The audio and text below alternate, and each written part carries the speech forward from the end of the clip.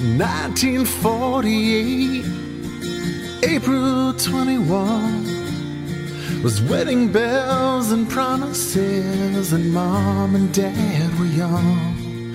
There was chipped ice in the kitchen sink and beer for everyone. A noisy card game in the living room when Mom and Dad were young. Sorry I'm late. I have one clock in the kitchen that's like early, and I'm always looking at that one. I'm like, oh, that one's wrong. So anyhow. No worries. We were just talking about music. What do you think about U2? I love U2. See, there we go. That was my favorite. Yeah. What was the conversation? The Perrant Favel Generation X podcast is powered by Biscuit Teas and Favel Fitness, bringing you unique comfort and style while optimizing a healthy, organic lifestyle. Yes, we're going on a holiday. I'll bring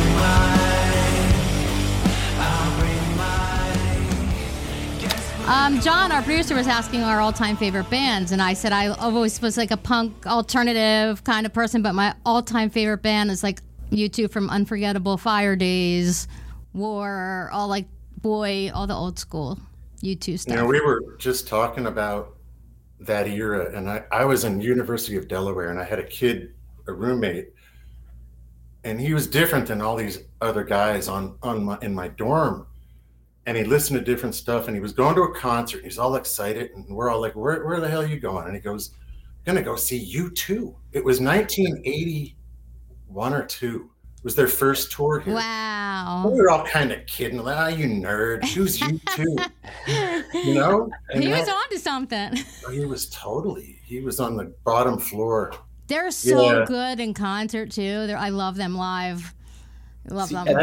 That was my thing. Was I grew up in Colorado, and I think one of their first videos, their live videos, was at Red Rocks in Colorado, Sunday Bloody Sunday. Wow. So I remember we had the satellite dish, and MTV first launched, and I remember this first live video, U2, Sunday Bloody Sunday. I was like, they were my favorite band ever since. I was in grade 5.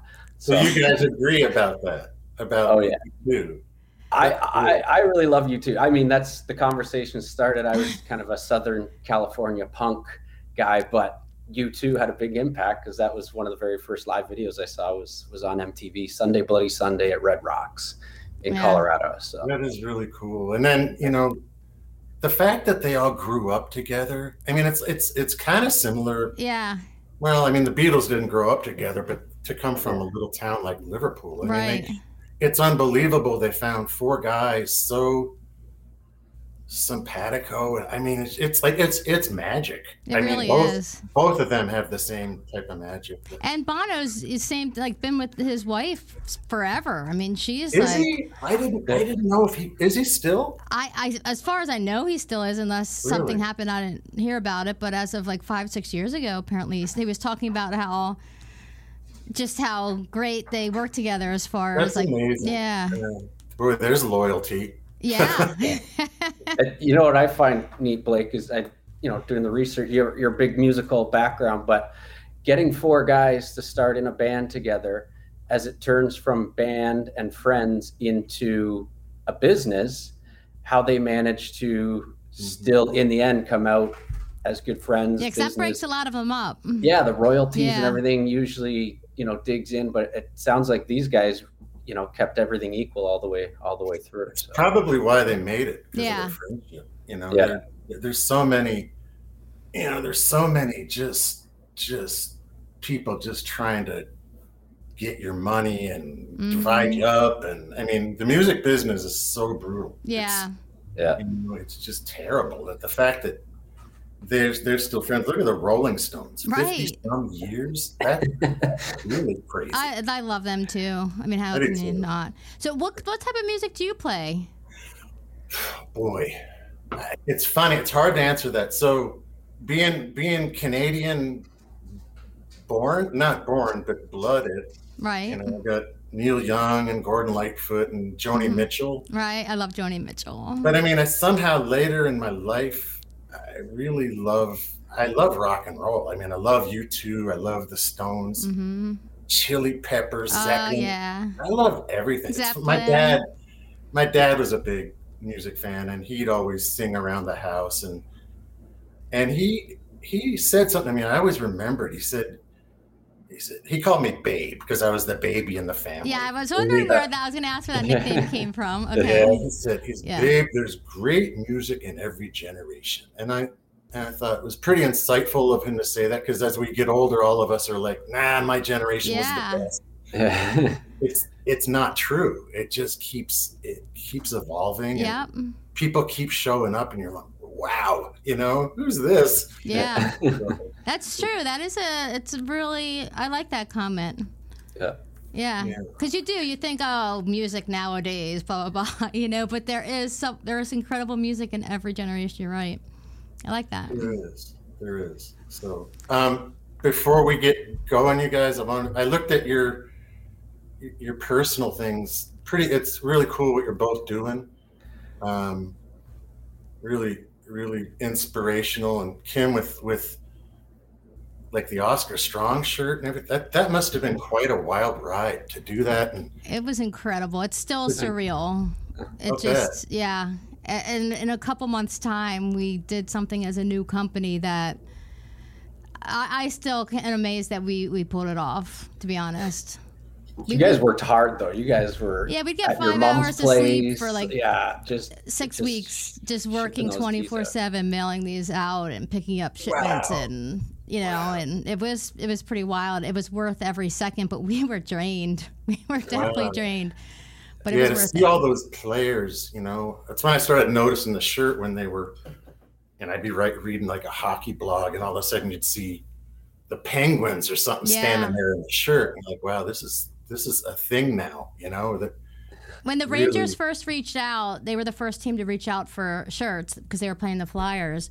And Jody, my business partner, and I, we got really emotional because obviously with Oscar and all that, it touched our hearts and it was something important to us. So to see the hockey community embrace what we were doing so much so he could physically see the support as opposed to, and when the Rangers reached out and posted that picture, it was really cool. And then the other team started following suit, and it was awesome. It was good for Oscar, and he's like, just seeing all of that support was really helpful to him. Yeah, that was kind of like the billboard for the whole support for him. Yeah. See Panarin wearing that shirt, and those guys. I'm gonna have to send you some biscuit teas when we're done here. You have to awesome. Give me your address. I'll send you some stuff. That would be awesome. Yeah. Well, thanks for having me too, you guys. So this is really fun. I watched the Ray Shero one because I kind of grew up with Ray, and Ray's the best. He is. He's so funny. Yeah, it's funny because I didn't really know Ray growing up. Same with you, because I just think our age differences. When you're that age, I was 2 when they won the cup, so I didn't know what was going on. Right. So I'm doing the math. You don't look the age that you're purporting to be. Well, 48. So so I was a baby when they won. But and then so when Ray came on, it's just like what Corey and I always say: this hockey community is so small, and even if you don't really know each other, there's kind of this common thread and bond, and felt it immediately with Ray, and we just had a blast. I feel like I've known Ray my whole life, which I kind of have, but like know him. Yeah, I've always sensed like we're all kind of, a lot of our parents are Canadian, so it's kind of like this weird subculture, and we're living. Well, you live in Ontario, Corey. Yeah, I'm in St. Catharines, Ontario. Yeah. You probably fit in a little differently than we. I mean, we're kind of like this weird little culture, like the Ashby kids, and God bless Donna. I know. Anytime I talk to any of the children of the players or anybody that came here from Canada, it's just there's this comfortable feeling. Yeah. I guess we all sort of got raised in the same manner. We were raised by Canadians to be Americans, however that works out. Right. Definitely, that makes sense. In a crazy environment, not typical, which it was normal to us, but to the outside world wasn't very normal. So we just share in that experience. It's hard to explain if you haven't experienced it yourself, We actually grew up in a town called Bryn Mawr. Yeah. Which was closer to the city. I love Bryn Mawr. It's a great area. Yeah. The real estate agent just wouldn't leave my dad alone. You got to live in Bryn Mawr. I think they thought they had money. That's why I think, well, there's rich people in Bryn Mawr. This guy's going to coach the Flyers. He didn't know we didn't have. We were driving like a used car. Yeah, it was a whole different ballgame financially back then than it is now. Yeah. No, it is. I got to go, Corey, with you living in Colorado. Where did you live? You said you lived up in the mountains? Yeah, we were up about 45 minutes out of Denver, up in Evergreen, Colorado. Okay. So, I was singing. That's where I played, a bit of my minor hockey in Denver. So, as I said, we were up in the mountains. We weren't in the city. So it was pretty surreal living out there. One of my favorite places. We go up above Boulder in the summer. Yep. There's a ranch that we stay out. Oh, nice. Yeah, I'd move there in a heartbeat. But it's beautiful. Yeah, I'm I haven't been back in a long time. I still have some friends out there, but my kids are older now, 23, 21, and 20. I want to take them back out there because they don't really believe some of the stories that I tell them about living on a mountain in Colorado. They're city kids. So that's cool. Yeah. And like I said, I used to, coming back from hockey practice every day, we drove by Red Rocks. So that's when I saw the U2 video, and I'm like, oh my gosh, like I put two and two together, like, oh my gosh, we drive by there, and that's, I'm gonna have to go watch that video after this. Wow. It's pretty cool. Yeah, because we used to drive along the Razorback there, and we'd go across, we'd always see Red Rocks. I've never been to a concert there, but I've driven by it a million times. No, that's a bucket list right there. Go to a Red Rocks. I haven't, but I'd love to. It's apparently there's a YouTube on that where you can see how they constructed the amphitheater for sound.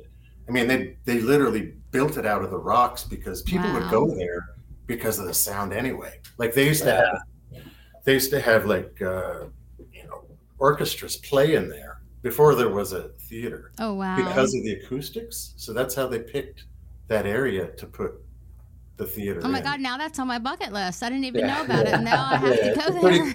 Check out YouTube. That's pretty cool. But anyhow, I want to say too that it's pretty neat that the Flyers' first 2 expansion goalies have children doing this. Yeah.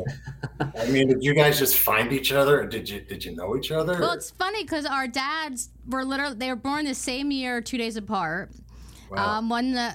So, and then Corey and I are maybe 6 weeks apart in age.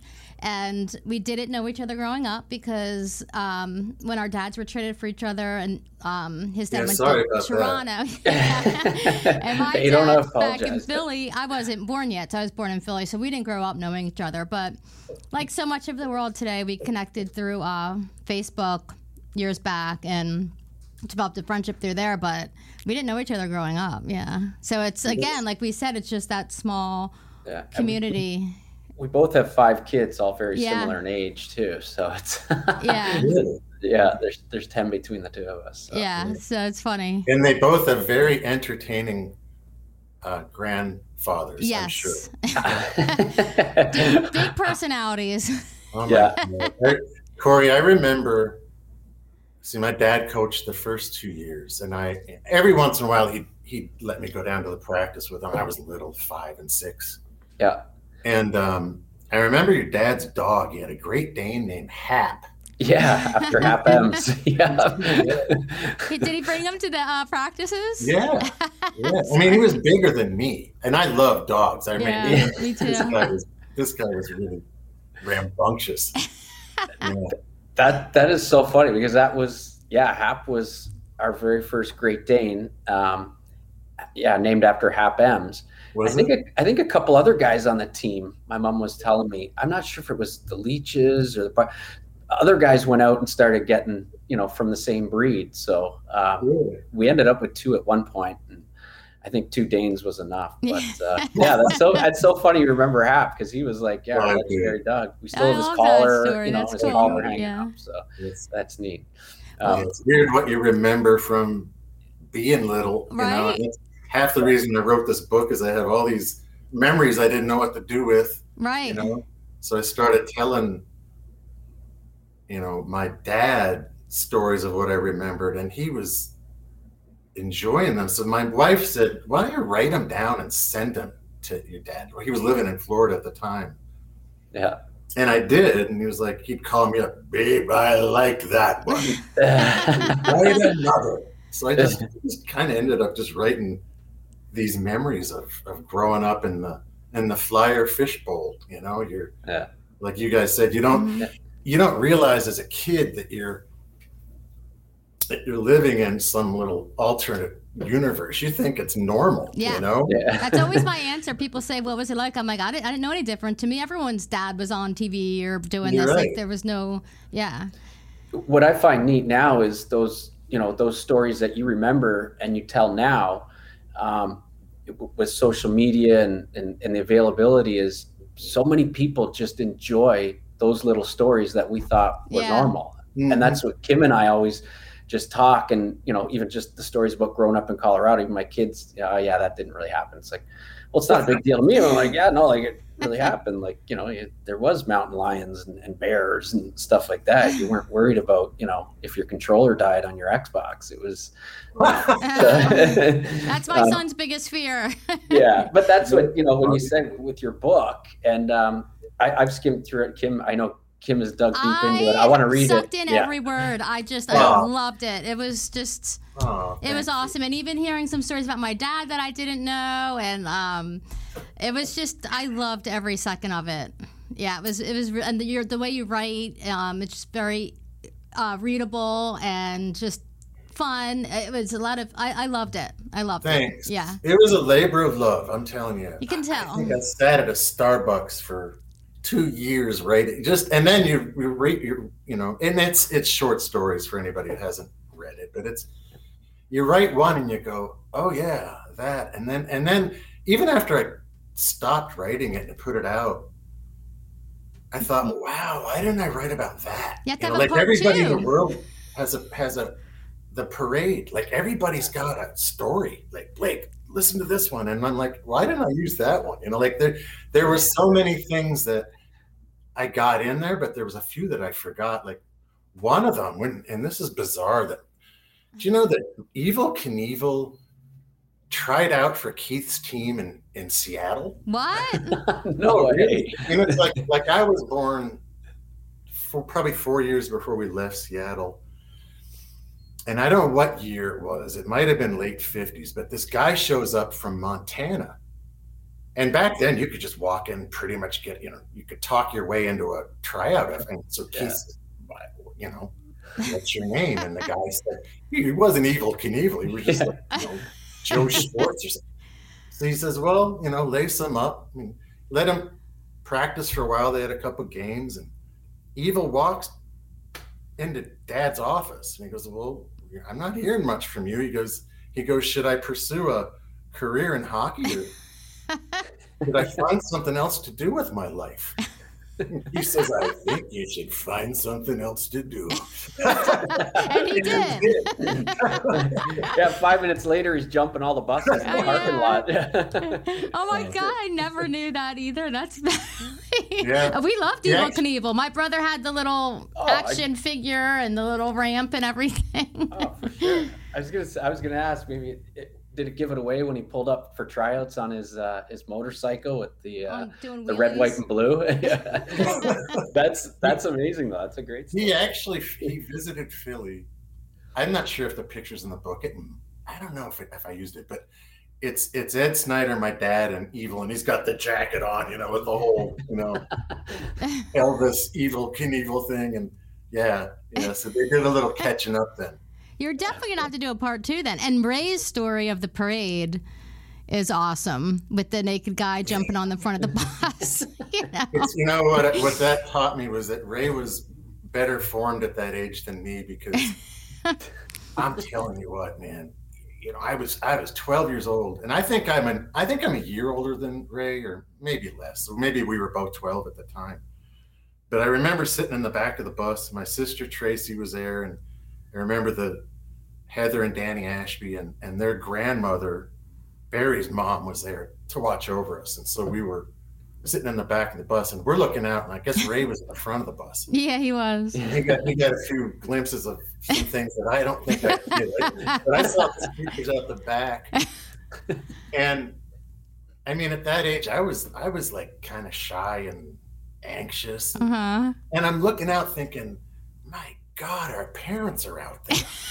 There's 2 million people. There's freaking everybody's drunk. They're throwing stuff at the bus. Oh my God. It was unbelievable. I mean, and I think I applaud Ray because he seemed to take in a lot more than me. I was just kind of like, I honestly, that was a weird day to be 12 years old and going through. But from that day, a lot of what I remember is people telling me stories. Like one guy said, he goes, I was on Broad Street. I was with a group of kids and we were 13. And he said, Bernie's car was coming along in the parade and they'd run out of beer. So I guess Bernie asked the cop every float car had a cop or something, or at least walking with them. And Bernie asked for more beer. So the cop looked over and there was a 13-year-old kid standing there with a 6-pack. Like on my God. And he says to the kid, hey, get over here. And the kid walks over and goes, give me that beer. No. He's like, he's going to get busted. He gives the guy the beer. The guy tears 3 beers off the ring and hands them to your dad. Like Bernie gives the thumbs up, and then the cop throws the 3 on the ring back to the kid, and he said, "Now get out of here!" I love that. See, another one that I never heard that one before. If I was your age during the parade, I would have felt like you. I would have been like, oh, really? I was home with my grandma because I was a toddler, but I would have been probably shell-shocked. Yeah, I don't know how I would have handled that. Yeah, I mean, 2 million people is... I would have been worried about my parents because I always was worried. I would have been worried about them. Believe me, they weren't worrying about much. No, they weren't. And I picture Ray Shiro as the guy at the front of the bus. I picture him as the guy, sneaking beers and stealing beers and just having a great old time, thinking it's the best time in the world.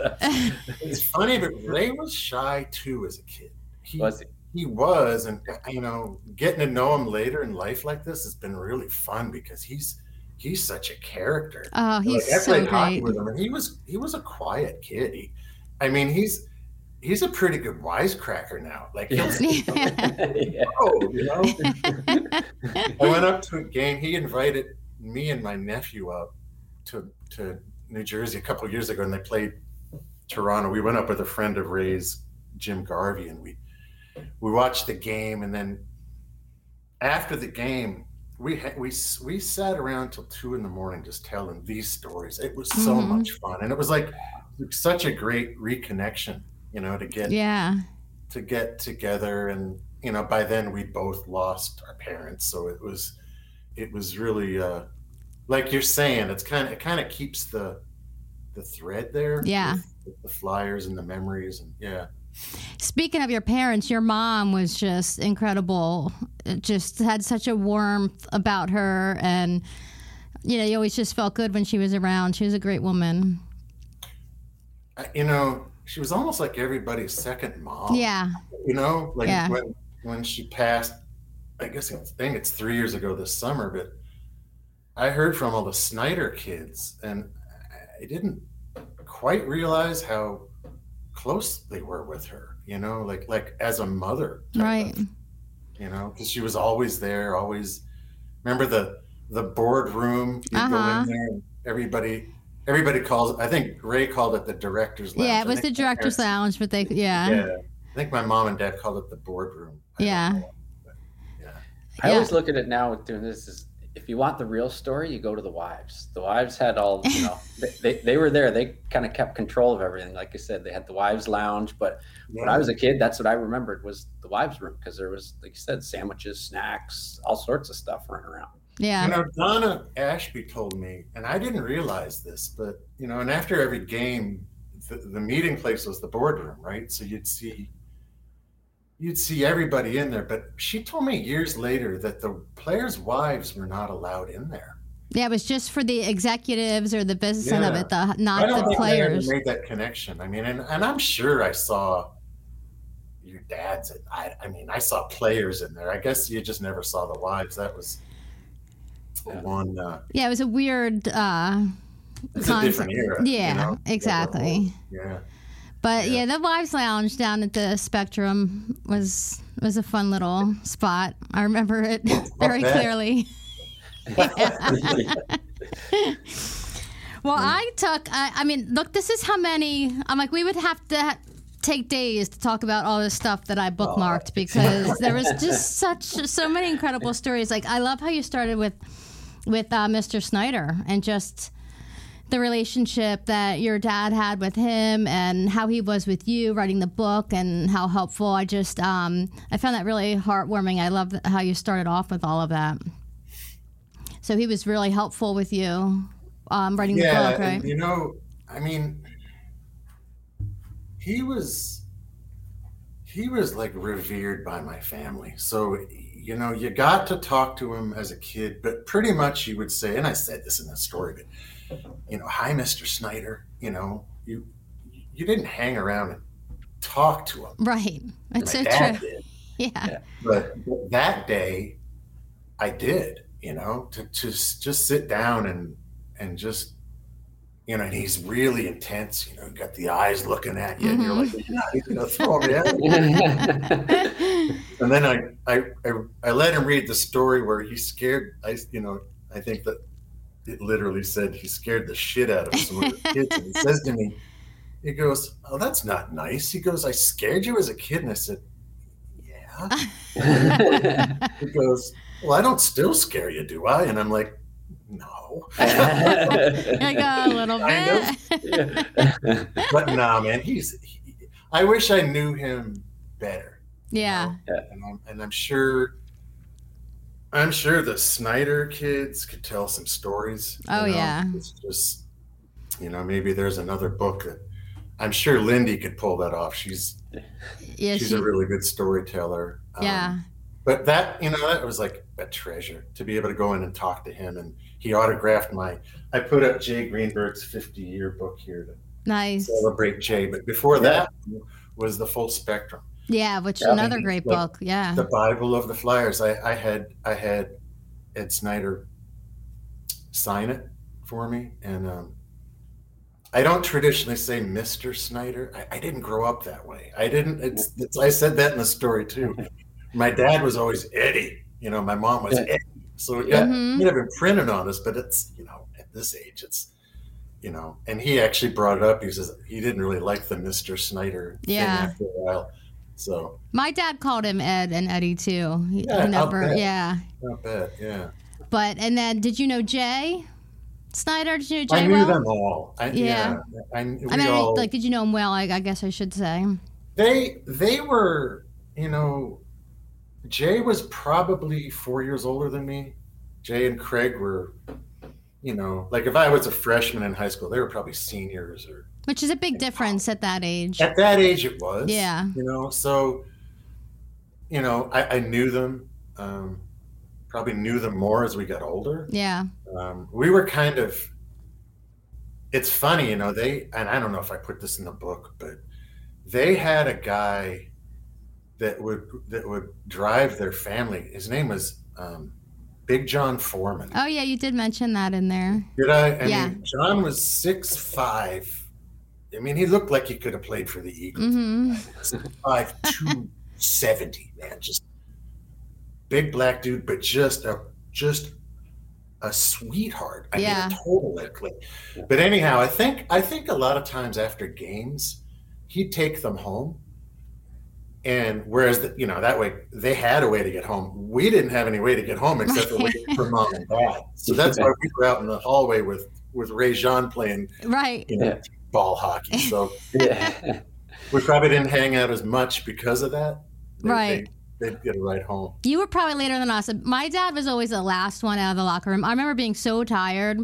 And as soon as that door would open, I was like hoping it was my dad, and it'd be like someone else. And he was always like, because he's so superstitious, and I guess that's one of his things. Like he was the last one to leave the locker room. I'm like, and I just want to be home so bad. Well, is that a Canadian thing? Superstition? Yeah.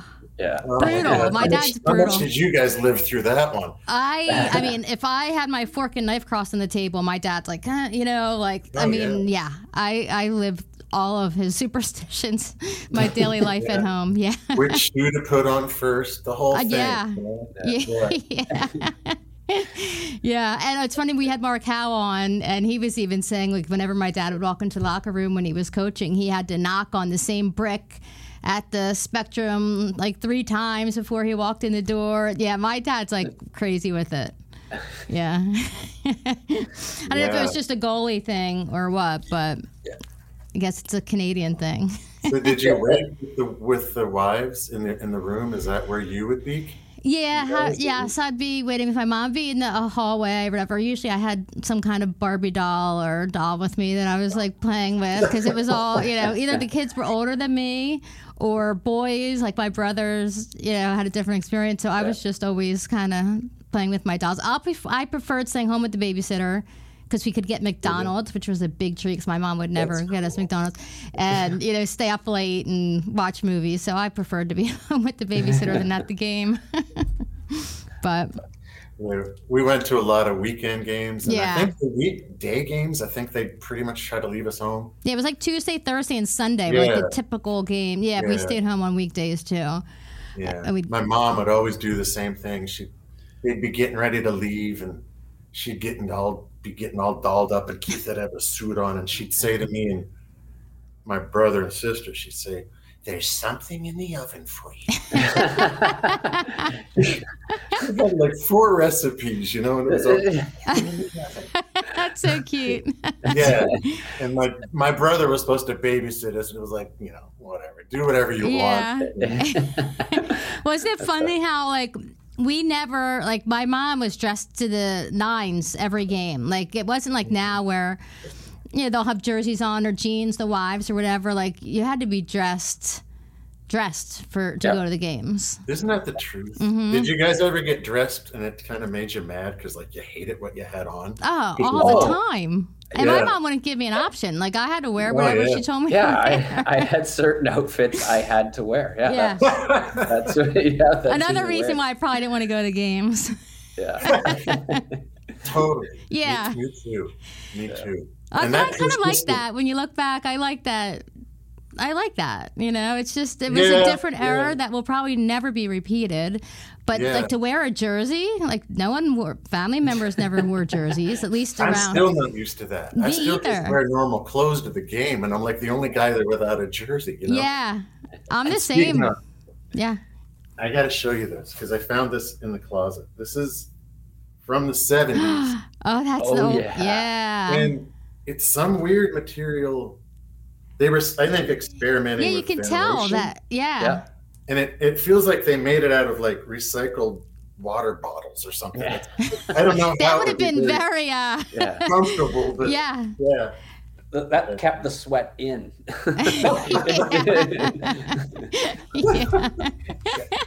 Help you lose a few pounds. That's cool. I totally recognize that jersey in that era, and I think that material was it feels. Yeah, it's not very breathable. It would have been very innovative if it was used from recyclable water bottles, I'll tell you that much. No, I thought about wearing that to a game, and I thought, nah, it's not a good idea. Yeah, I can't. It's weird to me. Not that there's anything, it's just weird because we didn't grow up like that. And now you see all the wives and the kids and all that wearing their husbands' or dad's jerseys. It's just a whole different era. Yeah. But I like the bars.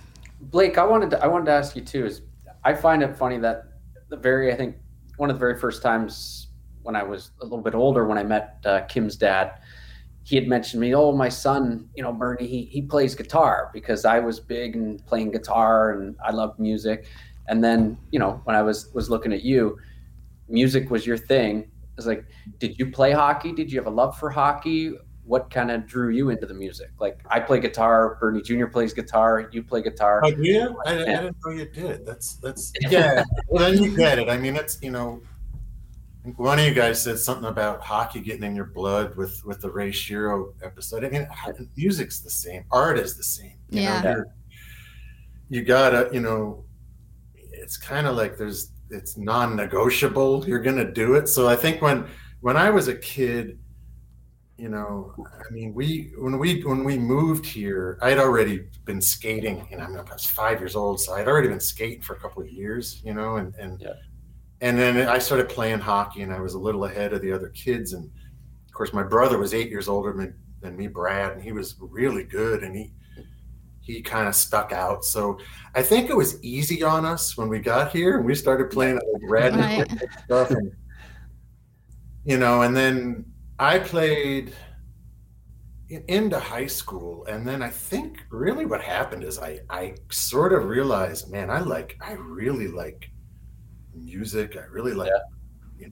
I didn't realize it at the time, but I like writing and books and junk, and it started to kind of pull me in a different direction. I think by the time I got to be a senior in high school, I've just had enough of playing, and we were back in you probably did the same thing, Corey. You're playing 4 days on a weekend, so there's not much room for anything else. You're playing, you're practicing a couple times a week, and I kind of made the decision at the end of high school that I'm going to pursue other things, and my dad and mom, they were cool with it. I like how you put in the book how your dad was telling you, oh, do this, do that. The other thing is like, but if you don't want to play, I won't keep telling you. And he was totally fine with whatever you chose, where he was helping you if you wanted it. But if you wanted to do something different, he was fine with that too.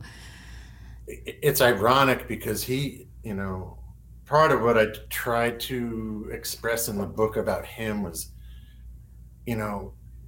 he could look at any hockey player, and I'm not talking about pros. I'm talking about like kids I played against, and assess the guy. And it's like, so obviously he's looking at his own son, going, "Yeah, this kid's out of it."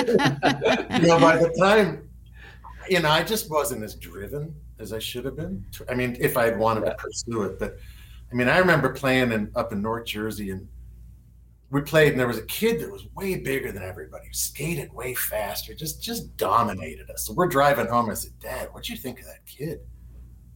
And Keith looks at me and he goes, "He's lazy." Wow. Yeah. It's just he had a gift with that. You couldn't fool him. Yeah. So he knew I was gonna fly the coop, do something else, but Were you already playing guitar at that point? Did you even pick up the guitar? Okay. I think I started playing in 4th grade or something. Okay. And then what really kind of accelerated is, I met my wife in 10th grade. So oh wow. She's from 8 children in an Irish family, and 4 of them are musicians. So, right off the bat we were playing and singing together, and then we ended up in a bar band, and then we started writing our own songs, and so it kind of took on a life of its own.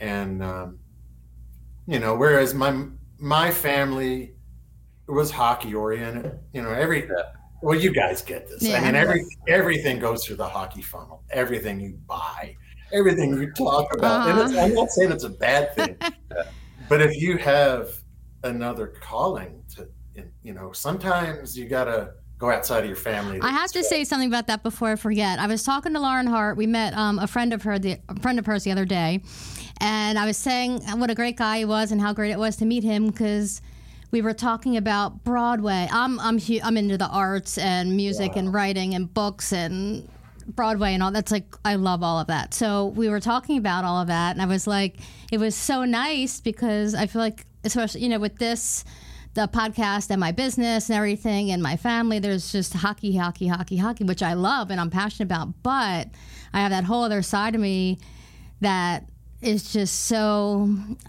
I get so drawn in. So talking about, when does Broadway start back up and this and architecture, it's just, it is. When that's another thing when it's in your blood. So it's so refreshing to talk about all of that, you know. It connects it too, right? So like, you know, writing and the arts and stuff, you got to write a book with all your dad's stories, right? And Kim, your you know, your Biscuit Tees and your art, well, with your dad, it just, you know, it allows you to really give you that little extra spectrum, right? So yeah, it's fun to combine the two with Biscuit Tees and my drawing with hockey. You know, I was lucky enough to, and you with the book, you know, to be able to awesome. Are you doing all the illustrations on the t-shirts? I do all the hand drawing. Yeah. Wow. I didn't even realize I could draw until I was like maybe 5 years ago. I was always very artistic and I read and drew and colored. I was always artistic my whole life, but I didn't know I could draw like that until I was helping my daughter with the book report cover, and I was like, "Oh, we're losing something here." Yeah, and I was like, wow, what can I do with this? And I'm a very jeans and t-shirt kind of girl, and I love hockey, obviously, and art. So my friend Jody and I, we just kind of brought it all together, and so I feel fortunate to be able to do that. That's a nice way to use that. Yeah. You know? So sorry, I interrupted. So you were in the middle of, what were you talking about? The arts and how you got into guitar and all that. I do, my brother's the same way. Like, he played goal, and he has the same name as my dad. So, you know, it was hard on him. There's so much pressure. No pressure there. And not pressure from my dad, pressure from other people. And and he's just like, I just want to do this for fun. And he really didn't have the opportunity to. He switched to D, but guitar is his passion. Like, passion 100% is his passion. What's he play, electric? No, he plays the acoustic, and he loves it. He always has a guitar and is, you know, hanging across everywhere he goes. He loves it. Reminds me of like a Jack Johnson. That's my brother. Yeah. Yeah, he is. We're still missing him. Yeah, I think, you know what? I think we all get lumped in with the identity of sports, but it's, you know, people are all different, right? Yeah. You know, it's like the one question I've always had difficulty with was, I run into people and they go, "Why didn't you go into hockey?" Yeah. And I'm like, well, there's actually a couple of reasons. And I think that one of them is I wouldn't have naturally done it. And my brother probably could have, Brad. But I think back in the day when I was growing up, it was like, there was a word that nobody uses anymore, nepotism, you know, like it was like shameful for your kids to go into the same business that you were in. I mean, that sounds ridiculous, doesn't it? Right, it does. Yeah. But that was there then. It was. I think my dad looked at what he did and he realized, man, this has been a hard way to make a living. There's got to be an easier way for these guys to make a living. So I think he kind of sold us that notion. Yeah. Yeah. You know? Yeah. It is crazy how it's different generation to generation. Just in the growing up in that world, it's all connected, but it's still, like we've said a few times today, it's different.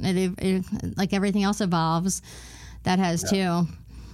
But well, like I said back then, you know, a lot of the guys played for the love of the game, and you know, they didn't have the salaries like they do today, right? And we're not all the Howe family, you know. Yeah. No. Yeah. His dad played lacrosse, didn't he, Corey? Yeah. And that was. Did he play in the summer for money? Did he play pro? They never. I don't think they played for money. I think it was, you know, everything was paid for, but they didn't. They played because they loved lacrosse. Like my dad was playing, you know, pro. I think it carried over into he was playing in the NHL and playing in the NLL. Really? Wow. And you know, sometimes we play games in the same day, but it was all for the love of the sport. Like he just loved lacrosse, right? Well, it was same with hockey back then. I mean, they weren't getting paid much. Those guys were playing for passion, not for money. You know? Yeah, it is. And like I said, you see how the game's changed, the money's changed, the times have changed. And I bet you the family lives have changed as well, right? Like, you know, players get traded so much now, you know, you guys are still in the same city. I lived in a couple different towns, you know, parent gets traded, and nowadays they just trade players around so much. It's you can picture the wives and the kids are, you know, oh my gosh, like, I don't know. It's tough being away from kids. It's easy when they're little, but once kids are in school, you know, it's tough. For sure. So I had that realization right in the book. Like, wow, my dad was the guy that decided when somebody had to go. You know, he had to get something for him. He was 32, and he had to, you know, and so it must have been hard. But that's kind of what he was built. Keith was cut out of that material. He could make a hard decision and then stay friends with somebody. And it's like I saw these guys come back. We had a house in Beach Haven. In fact, there's a story in the book about. Yeah, I was just I'm picturing the story as you're talking about it. Yeah. Sorry, Blake. I just left Beach Haven like 2 days ago. Did you really? Yeah.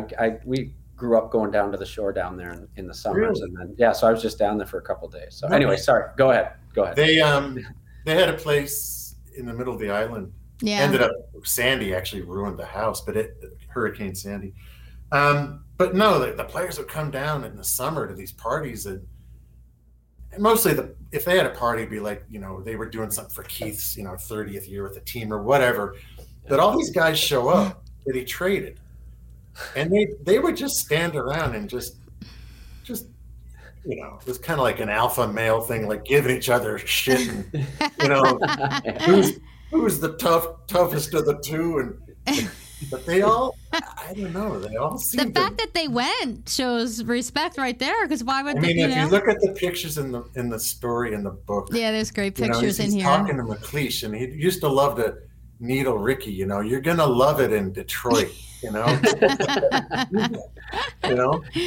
So. I think my dad was part of that trade where you guys went on and won 2 Stanley Cups, and I don't think my dad's ever had an ill word to say or ill feelings towards anyone in the Flyers. You know, it's a business, and you know he knows. You know, that was, you know, a pivotal trade, and Bernie went and they won 2 cups. So he's never, you know, maybe a little different now, but back then guys got traded and stuff. They were still best friends. They were still buddies, and you know, it's a small family, right? And isn't that the irony of the three of us sitting here? You know, like my dad traded both of your dads. Yeah.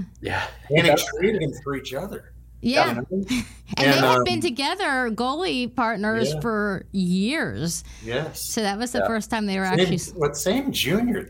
Junior? They were in Oklahoma and Oklahoma. Yeah. Was it Niagara Falls? And then so. Yeah, well, they had quite a bit of history. I remember my dad.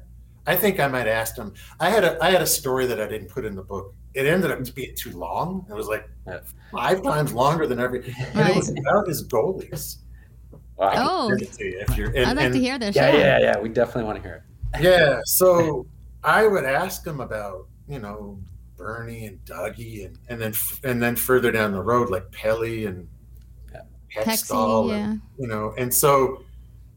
I'd asked him, you know, early on, like when he was coaching, I said, how did you decide which one of those guys to play? You know, because they were very similar. I mean, not similar in style. I think Ray said this well. But in ability, I mean, if you look at their numbers, they're not much different, you know? Yeah. And I think at that point, my dad said, well, he goes, I didn't know which one to play. He goes, I was basically flipping a coin. He goes, either one of them had the capability of going in and lights out, or I might have to, you know, pull them and get the other guy. Right. And they were really young, right? You know, they were so young, and which is why I think the Flyers drafted them, because they liked the thought of, you know, bringing in these 2 young goalies that weren't having an easy time climbing the ladder in Boston. Right. So they're probably 2 good picks. Yeah, and in the book you put that he said one of the worst, or not worst, most unpopular trades was when he traded my dad to Toronto. They killed him. Did you see the picture, the sign they put up in the book? I'll have to see where that picture is. And they left it up. Like back then, if there was a sign that like the fans liked or the security guards, it was too much of a pain in the butt to take them down. They'd leave them up. I miss seeing all the signs and hanging from the rafters and everything. I miss that. The sign was up for 2 weeks. Poor Keith. He arrived at the game and looked up. Oh God, it's still there. Eric, I don't know if you can see it. Where's the camera? That's the one there, the Judas one? Yeah. Yeah, the sign said Judas, Benedict Arnold, and Keith Allen. That's funny. But you can see it ended how up being such a great trade because, put all the pieces together too.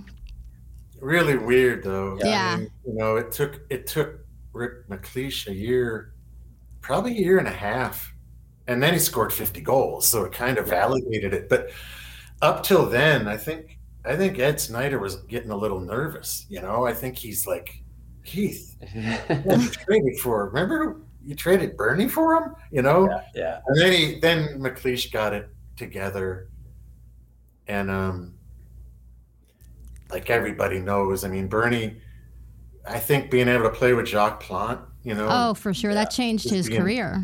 Having a guy like that just dial you in. I mean, and that was his hero, so to work with him. And didn't he live next door to his sister or something? His brother. Yeah, sister. What? His sister. Really? Yeah. Right next door. Yeah, I remember going up to visit, the house he grew up in, and they were really close.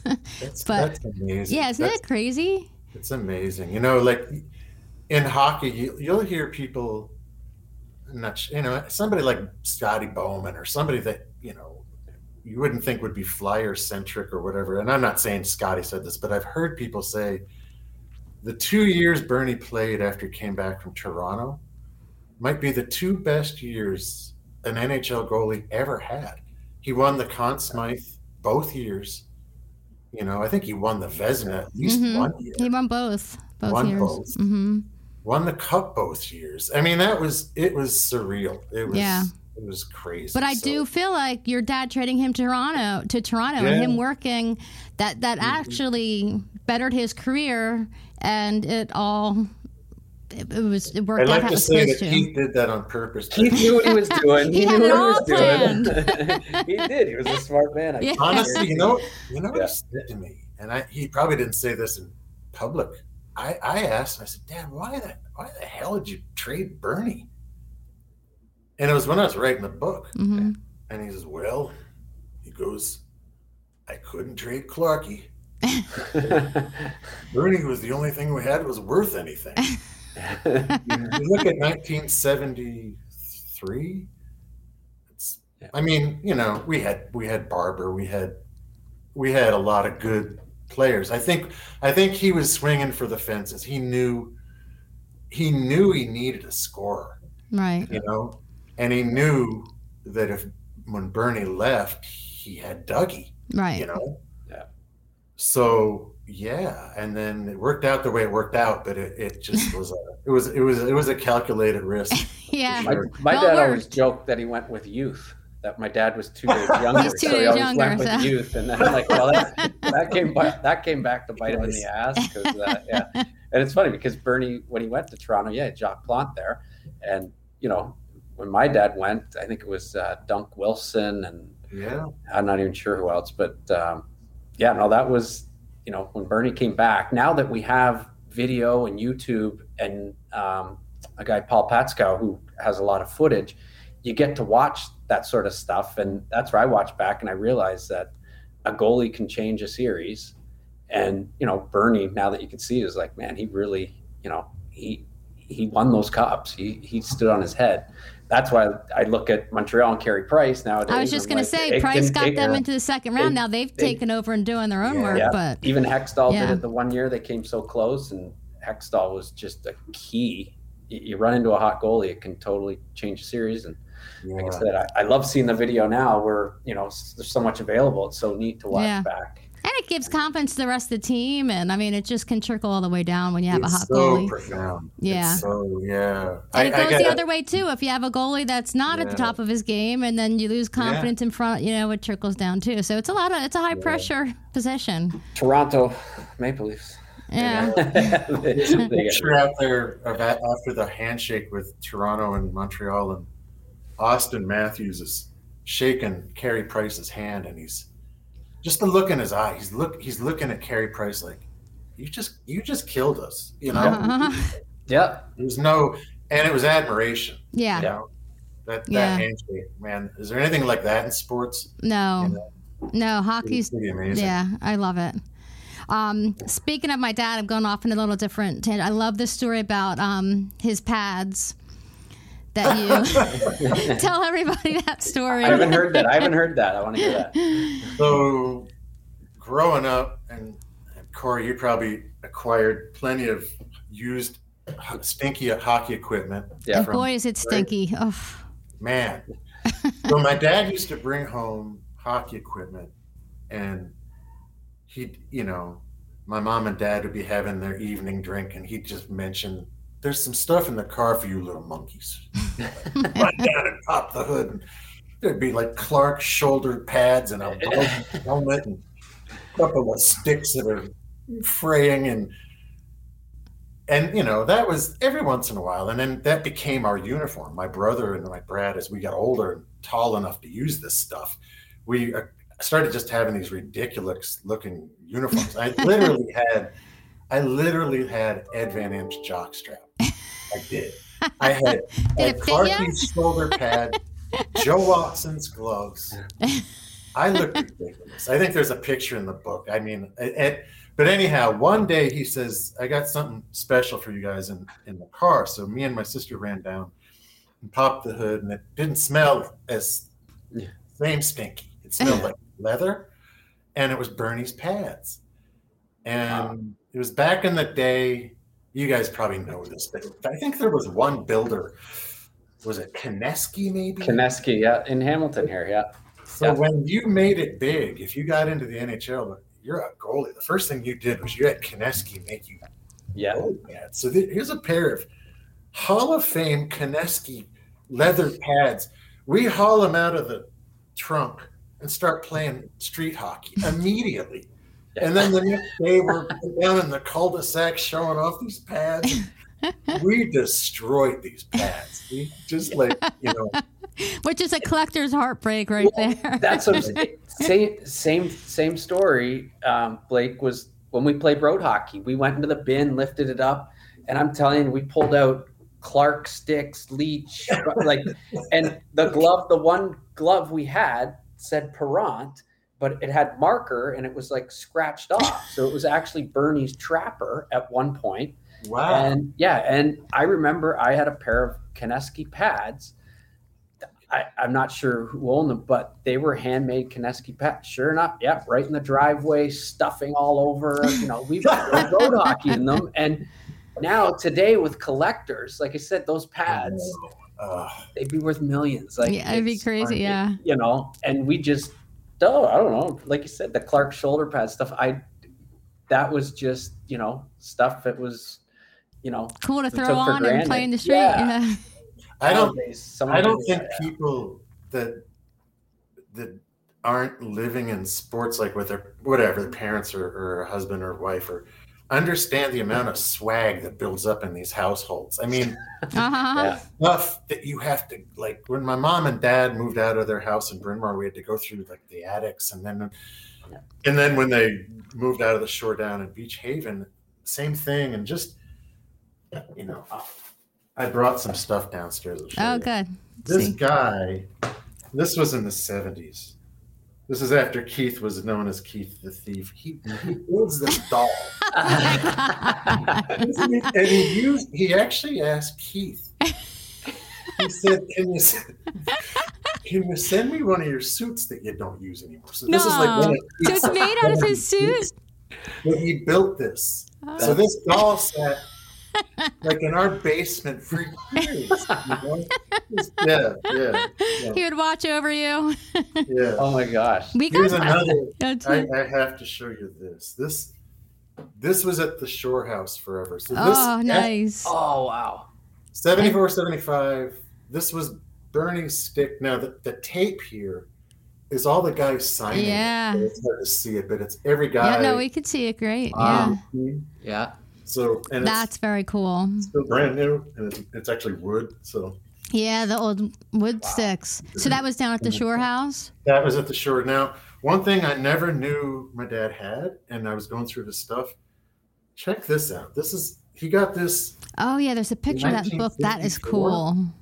Oh wow! So he played for the Red Wings. That is really cool. And won a cup with them, and he got the jacket. So Wow.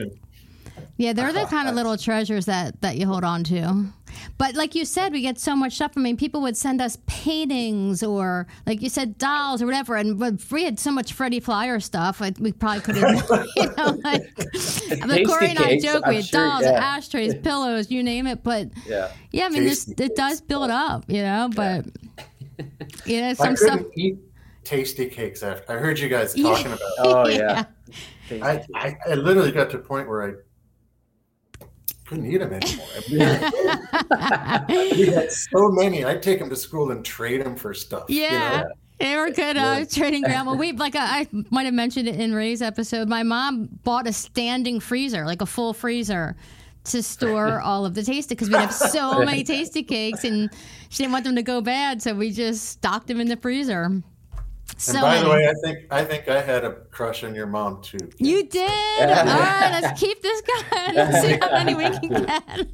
It's 3 for 3 because there's Joe Cadillac too. And a whole chapter on Joe. Yeah. Which he was good about. I didn't know how Joe would react to that, but he liked it. So, yeah, I didn't think of that either, but I wasn't sure if I had the story right when I first said it. And I'm like, I better double check with my mom. And she was like, yeah. She's like, let everyone, we weren't dating. We just went together to the party. I don't want her to, really? She didn't want anyone to think that she broke up with a boyfriend for my dad or anything. So. But that's where she met your dad? They went to a Flyers Christmas party together. She went with Joe and met my dad at that party. Yeah. So Joe's... See, that is so typical Joe. He facilitates everything. He does. He's the magic man behind the scenes. I love that he keeps coming up. That's what's so great about the Flyers history is all these guys just, they're had such an impact on the team. And even to this day, from 67 to now is, they're still, Joe's still doing his thing. And he did so much that we probably will never even know about. Like he did everything with ease and class, and he always looked perfect, and he was just so calm and collected. Isn't that true? But the stuff he had to do and handle, you would never know. Like he just was so cool. Yeah. Maybe Joe met his wife at that party. We don't know. We have to ask Joe. But I like in the book too how you did the Cadillac and how I always thought it was Cadillac, and you're like, oh my God, it's Cadillac with a K, Cadillac. Because that's so true. I think probably everyone thought that at some point. His son Joey told me that he has the same problem in life, so it's a continuing thing. I'm sure. You probably just, because I get Parent all the time, Kim Parent. Half the time I don't. Oh, yeah. Yeah. There's a musician called Kim Parent. Yeah.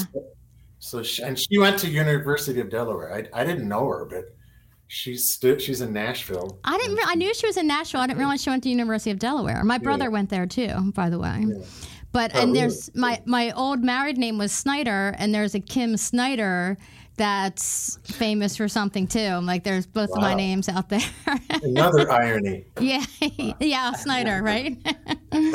Yeah, and it's funny because my daughter's dating a guy named right now, and his last name is Clark. I'm like, we just can't escape it. Wow, that's funny. Yeah. You got to get Bobby Clark on this. Yes, I know. I have to reach out and get him on, for sure. He's on our list. He's got amazing stories. He's one of those people too, and he still calls me Kimmy and Joe. Like all those guys still call me Kimmy, and like I hope they always do, because it's just, you just feel like a little kid again when you're around them, just because that's how you grow up. Your dad always cracks me up. Like I'll run into him. I think I ran into him last at Ed Snyder's the ceremony they had for him when he passed. And I'm standing there in a suit, and your dad walks over, and he's kind of he's looking at me, trying to freaking. Then he realizes it's me. It's me. He kind of goes, "Oh, you look great." He's kind of surprised I'm not still 6. I'm not, Yeah. you know, he kind of has it imprinted on his brain that little Blake, you know, like, Yeah. and then Well, that's how I feel with those guys. They all still think like they look at us as kids still, you know? Yeah. Because they were always Mr. Like, you know, I mean, now it's older because like I'm friendly with the Barber family, the Clarks. I don't say Mr. Barber, it's Billy now, or like some of the guys. But it was growing up, it was always Mr. and Mrs. always. So just always we were the same thing. Yeah. Yeah. Who else? Oh, you know what I wrote down on here, which I thought was really interesting, and I didn't know anything about, is the whole Eddie Shore. Yeah. Did you know that Your name, dad- Corey? Did your dad tell him to, you know, did he send him down or something, wasn't it? Well, Just the type of guy he was, Yeah. and the thing about, like, when you look at that expansion draft in '67, which is, you know, why we're all here doing this, Right. because the Flyers were created. There were 6 teams, the original 6, and then the league doubled. So double the amount of guys could play in the NHL. To play in the NHL prior to that, you almost had to be an all-star. Go back and look at those teams, the Canadians and Detroit, and every guy's an all-star. And because 6 times 20, Right. 120 guys played in the league. So there was a lot of people stuck in the minor leagues, and my dad was one of them. You know, he was a good player. Ray's dad, same thing. You know, he played a long time in the minors. But as fate would have it, my dad ended up playing for a team that Eddie Shore both owned and coached. And Eddie Shore was a really, really brutal player. I mean, old time hockey times, you know, 1,000. I mean, it's in the story, you know, some of the things he did to other guys, and he was a pretty ruthless player. So as a coach, he kind of was the same way, but he was also really cheap. So he would not pay the players until like 5 o'clock on Friday, because he knew they couldn't get to the bank, and the banks weren't open on weekends. They wouldn't have any money, you know. And my dad played for him for 10 years. So if you got scratched and you're playing for Eddie Shore, he'd make you go up in the stands and sell programs. Like, can you imagine that now? no. Well, these guys probably wanted to kill him. He had a goalie that used to flop. You know, he'd go down butterfly like they like all do now. Yeah. In that era, they were encouraged to stand up, you know. And this kid would like to flop, and Shore said, "I'll teach you." And he literally took a noose and put it around the kid's neck and tied it to the crossbar. So if the kid went down, you know, he'd hang himself. Could you even imagine, like, that thought, even let alone that happening nowadays, even the thought of it, you know? Well, even then, it had to be, I mean, geez. old time hockey. Isn't that like, they always say that in Slapshot, old time hockey. Right. Eddie Shore, old time hockey. Yeah. I think one irony in that is that, you know, I think to build the bullies, it was an asset for Keith. You know, he saw that whole era. He saw, you know, and I wrote this in the book, but he saw why guys were stuck in the minors, you know, and he actually ended up in the NHL, and he's skating with Gordie Howe and Del Vecchio and these guys, and he's looking, you know, so I think it gave him a good comparison. Right. I think, you know, he's down in the minors and he's like, well, this guy's pretty good. Why is he not up there? You know? And then he kind of figured out it's too slow, or he's you know, he's not aggressive enough, or so. I think it really dialed him into what would make a successful player and a unit as a team. You know, character was his thing. Yeah. He just loved. I heard a guy on hockey. What is it? That's a cable hockey channel on the radio that describes somebody as somebody that hates to lose more than they love to win.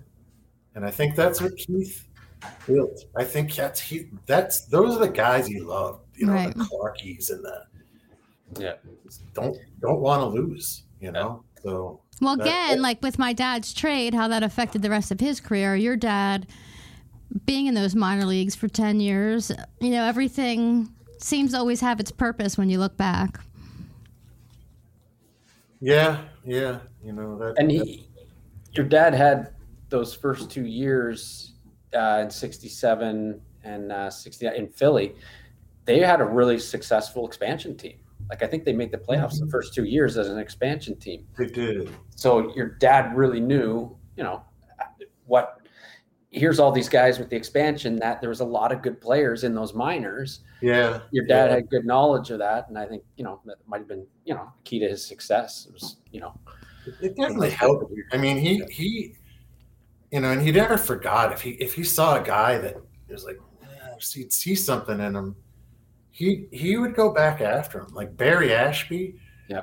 Barry wasn't drafted in that the expansion draft because he had a bad back, and all these teams thought, well, he's damaged goods. He's already in his 30s, and Keith, you know, remembered that he's really competitive, and that's when he traded for him.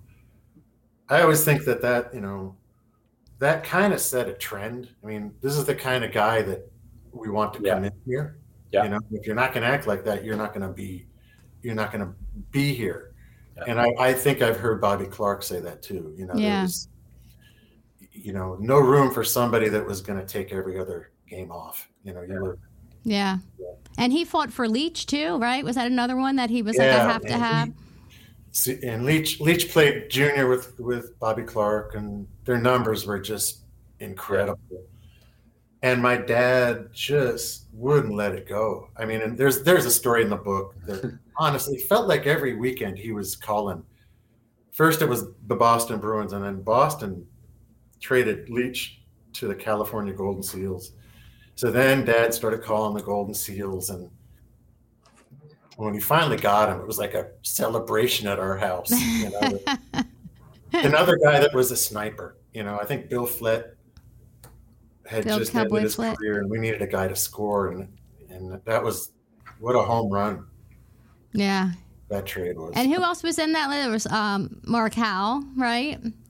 Mark Howe was another big one that he my dad used to have yellow legal pads all over the house, and he'd use these blue felt pens, and we'd see him sitting there scribbling away, and we'd go over after he was done, and we'd see if there was a new name on the list. Because if there was, and then he was going to try to trade. Right. So we started seeing Howe on the lists, you know, in the defensive. This would have been late 70s, early 80s. Yeah. And I'm thinking to myself, Dad's losing it. He wants to bring back Gordy, you know? Although Gordy was still playing, I think, you know? Yeah. Right. Yeah. That's cool. But it was Mark Howe that he was looking at. Mark is probably one of the best players that ever played for the Flyers. Yeah, you know? For sure. And they're down in LBI too, so they are. Yeah. Gordy used to come to town and stay with Mark and his family, and they'd go out and they'd go clamming on the boat. And they would just show up at the front door with this like basket of clams for my dad, because he loved them. He'd eat them raw. Yeah. He wouldn't even cook them. And then they'd come in and talk and stuff. And I think there's a picture in the book of that when they stopped over. Yeah. When Hurricane Sandy hit their house in 2012, we were right on the bay, so it really destroyed the house. And Mark Howe called us and said, I'm down on the island. I got a bunch of friends. Just tell us where a key is and we'll come and we'll clear the whole house out for you. Oh, wow. Imagine that. And he meant it, you know. Not surprised, the type of person he is. I'm not surprised. It's true. Yeah. I mean, that would take 2 days, and it's not easy. You're tearing appliances out. And he meant it. Yeah, good people. We got a whole list of them from that crew. A whole list of them. Let me see what else. So I got nickname. I'm just writing all these things that I wanted to ask you about. Oh, I love how when you wrote about my dad, when my dad was speaking, how you like spelled out my dad's accent. But it's true. And there was the one that I thought was funny. Was it was it Corey's dad that was in and they scored 6 goals on him? And they looked down at my dad, and my dad said I acted like I didn't know he was talking to me, so I put my head down. So him and Joe Watson visited my dad in the assisted living. Yes, I remember that. Story, you know, we're playing Chicago. We're down 8-0, and I'm on the bench, and Keith yelled down, "You get in there now!" I said, "No, Keith, I'm not getting." No, he said, "Get in there now!" He comes out, and then they scored another 6 goals on my dad, right? It ended up 12-0 or something. Yeah. The joke was what you guys said with Rays. Nobody wanted to get hit with Hull's shot. You know, it's like, I love it. I put my head down and pretended like I didn't hear him. Your dad that day did the greatest thing. Like my dad ended up with dementia, like towards 90. So I'm gonna think he was like 89. And your dad and Kim, your dad, Bernie, and Joe Watson came to visit him, and they walked into the room, and I was with my dad already. And so the doors open and they come into the unit my dad was in. And my dad, you know, at that point didn't recognize everybody, but ironically, he would recognize anybody with the Flyers, like us, his family, or anybody with the Flyers, and he'd light up. So when Joe and Bernie come in, I'm watching them to see, you know, when's the light going to come on. And he looks at Joe because he'd seen Joe a bunch of times. And then he's staring at Bernie.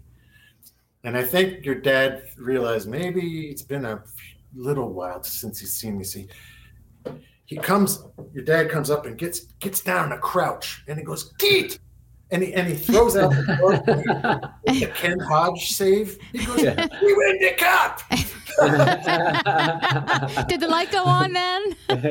And then my dad goes, "We did it!" It was like this bonding moment. Yeah. Nice, I love that.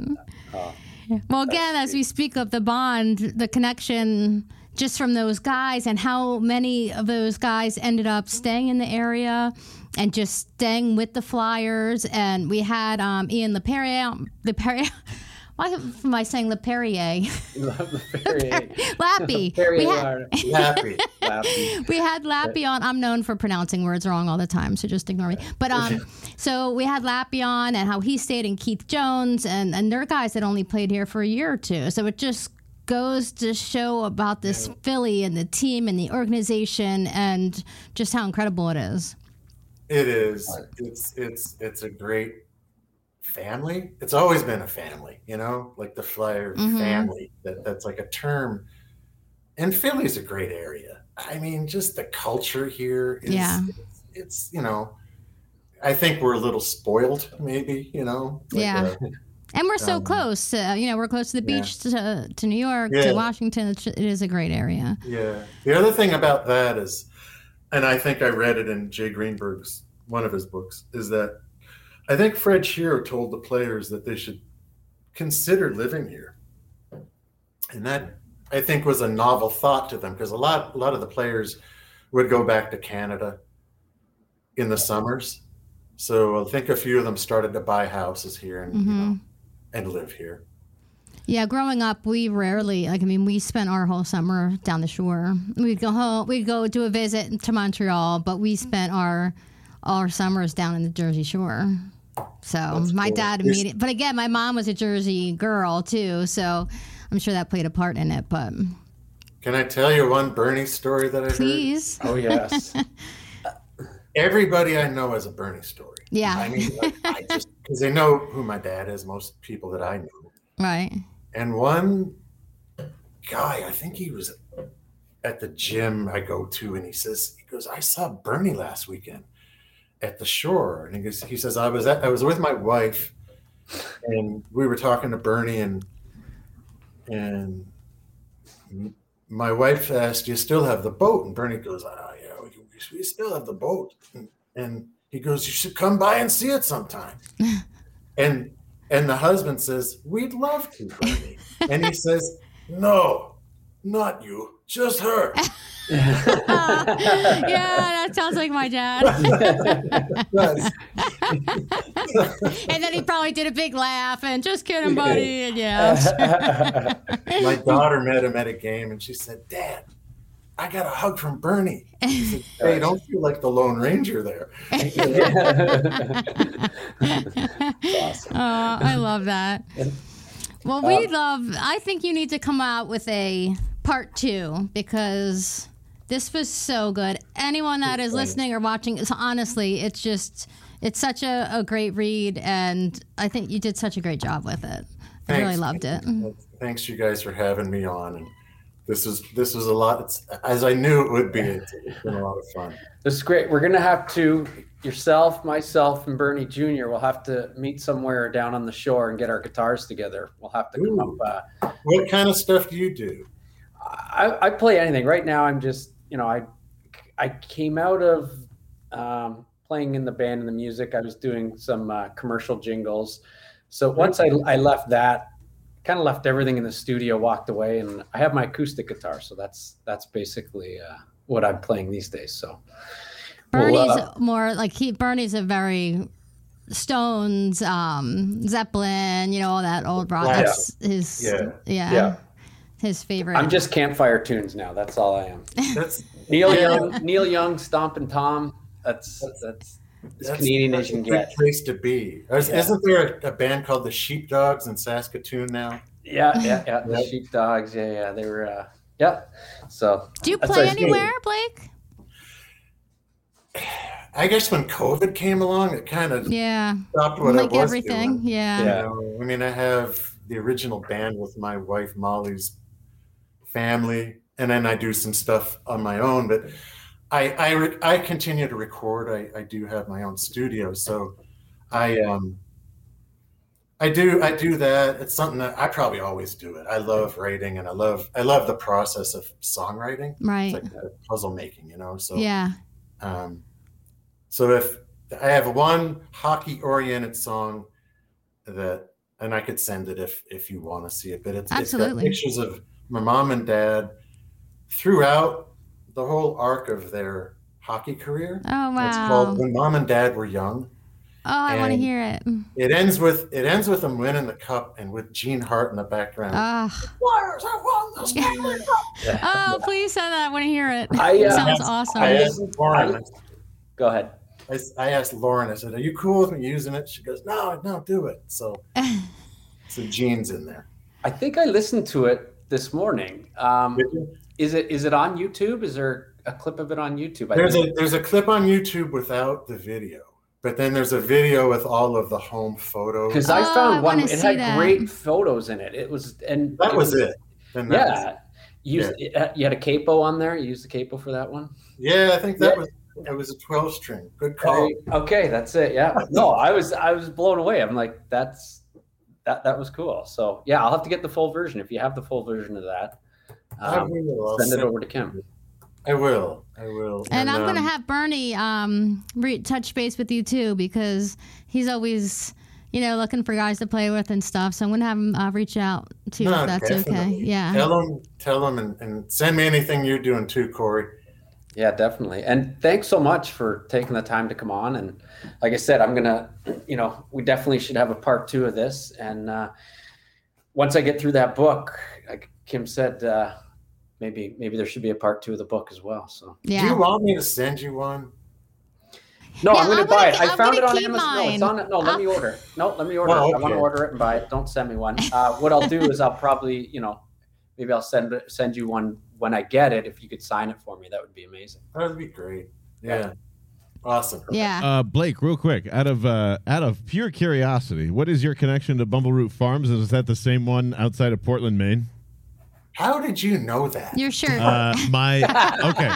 So I'm an your shirt. Yeah, it's on your shirt, and I was just like, I wonder if that's Justin's farm. So there's probably like 2 degrees of separation, but I grew up with a kid in Iowa that I believe now runs that farm. No. Yeah. And what's his name? Justin. God, I can't remember his last name. Because my daughter works for him. Oh, no kidding. What a small. That would be a really weird small world. Wow, I forget his last name, but I'll have to look him up. That's crazy. Justin, I have Justin Fields in my head. I know that's not right because that's the quarterback just got drafted. But Justin something. I think it's an F. That's I know. I have to find out. What is Small World again? That's John, great. give me your email. I'll send you. I'll send you a yes or no. Okay, yeah, it's just JOHN.B as in boy, ARCHARD as in dog at yahoo.com.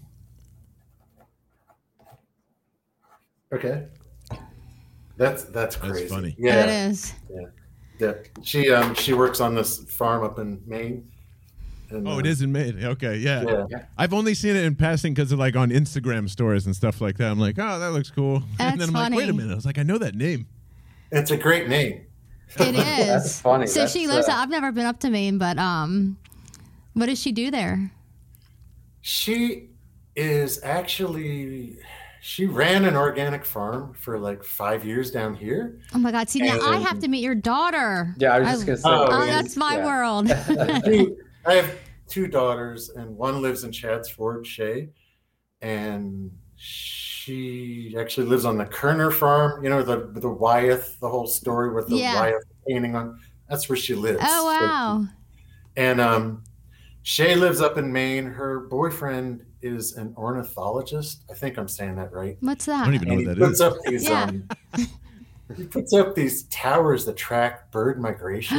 Oh, Oh, that's cool. so cool. And there's I think it's Motus, MOTUS, where you can see the actual migrate. It's really cool. So that that's what sounds really cool. that's what End took of my me to alley. Maine. Yeah. He has a grant up there to do that, and we're going up in a month to bring their cat back because their cat's been stuck here. Is that since the one I COVID. just saw walking across the table No, that- earlier? did you see one? That was Yeah. Georgia.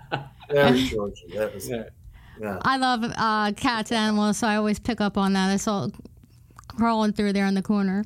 But that's really cool. That's really, really cool. I love that. Yeah. I'm gonna have to research that Bumbleroot Farm. Yeah, Good stuff. that's cool. Yeah, and if she's got any tips, I mean, that's my next goal. I was just looking up at their thing. They just started on like a 1.5 acre backlot until it filled out and all that stuff. So Yeah, that's really cool. it's pretty impressive. That you I can would love just- to have my own organic farm. Yeah. Oh my God, I'd be in heaven. Yeah.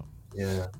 When Chelsea plays, just a little tip on Chelsea plays music too, and XPN actually played her yesterday. on the- Really? on the Kidding. radio. That's awesome. Yeah. Was that the She first said she- time? Like just No, yesterday? she's been played a bunch. Right. She's so good. That's really cool. That's awesome. What's her Yeah. name? What's or Chelsea Sue Allen. is that what she plays under? Yes. Yeah. Oh, I'm gonna check her out. And she's like her grandfather. She's too humble. Well, if she wants her music played, tell her to send it down. I got plenty of places for it if she's cool with that. Wow, I would love to. Yeah, Yeah. that's great. Well, we'll have to have a musical episode. We'll bring all the hockey families on and bring all Oh, the we're ha- music, and we'll We're just having have a big jam in Yeah. Long Beach Island. We'll have have to write organic some food hockey there. songs, you know? Yes. Yeah. There's that song back in the day. Remember that the album? And they had a song about all, like they had a Bobby Clark song. They had one about my dad that said it was Bernie instead of Benny and the Jets. It was Bernie and the Nets. Oh, I do. Remember that I- old album that they had? I have to find we that. had it because there was one. My dad was on it too, and I think his song was "In the Right Place but at the Wrong Time" or something like that. Like I'm telling you, I remember the album. There's at the right place. At the wrong I time. gotta find that Each guy had a album. song. That's good. That's And then, funny. of course, there was Chelsea's penalty box. Yeah. No. I don't Baby, remember. how long are you Oh, going to yeah, keep me in yeah. a penalty box? Yes. Yes. Oh, that's awesome. great. All It was so great to have you on and connect. And I hope to, now that things are opening up, maybe we can all connect in person one day. That would be fabulous. Thank you, guys. And Yeah. It was great meeting you after all these years. Yes. Yeah, no. You It was too. awesome talking to you. Look forward to meeting you in the future. There, buddy. Yeah, and we'll have to wrangle Ray in too. Get Ray. Yeah, you Come- got to get Ray in there. Yeah. Yeah. Yeah. Before he gets another big job. I know. We got to get him now. Get him while he's idle. Yeah. Yeah. I think he's still under contract. He's not too worried. He's I heard that. I think he's Yeah. doing the right thing. Yeah. I agree. Yeah. Perfect. Okay. Well, thanks so much, Blake. Thank All you, right, guys. Blake. Yeah. Have a great summer. You too. Yeah. You too. All right. Okay. Bye bye. Take care.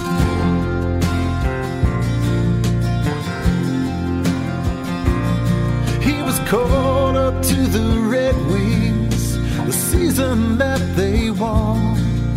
With Gordy and Del Vecchio, they beat the great Canadians. Then we moved to Philly and Dad became a king when his Flyers won the cup against Boston. And man, we thought the time was endless when Mom and Dad were young. When older cars were driven, when older songs were sung, was a golden age to live in.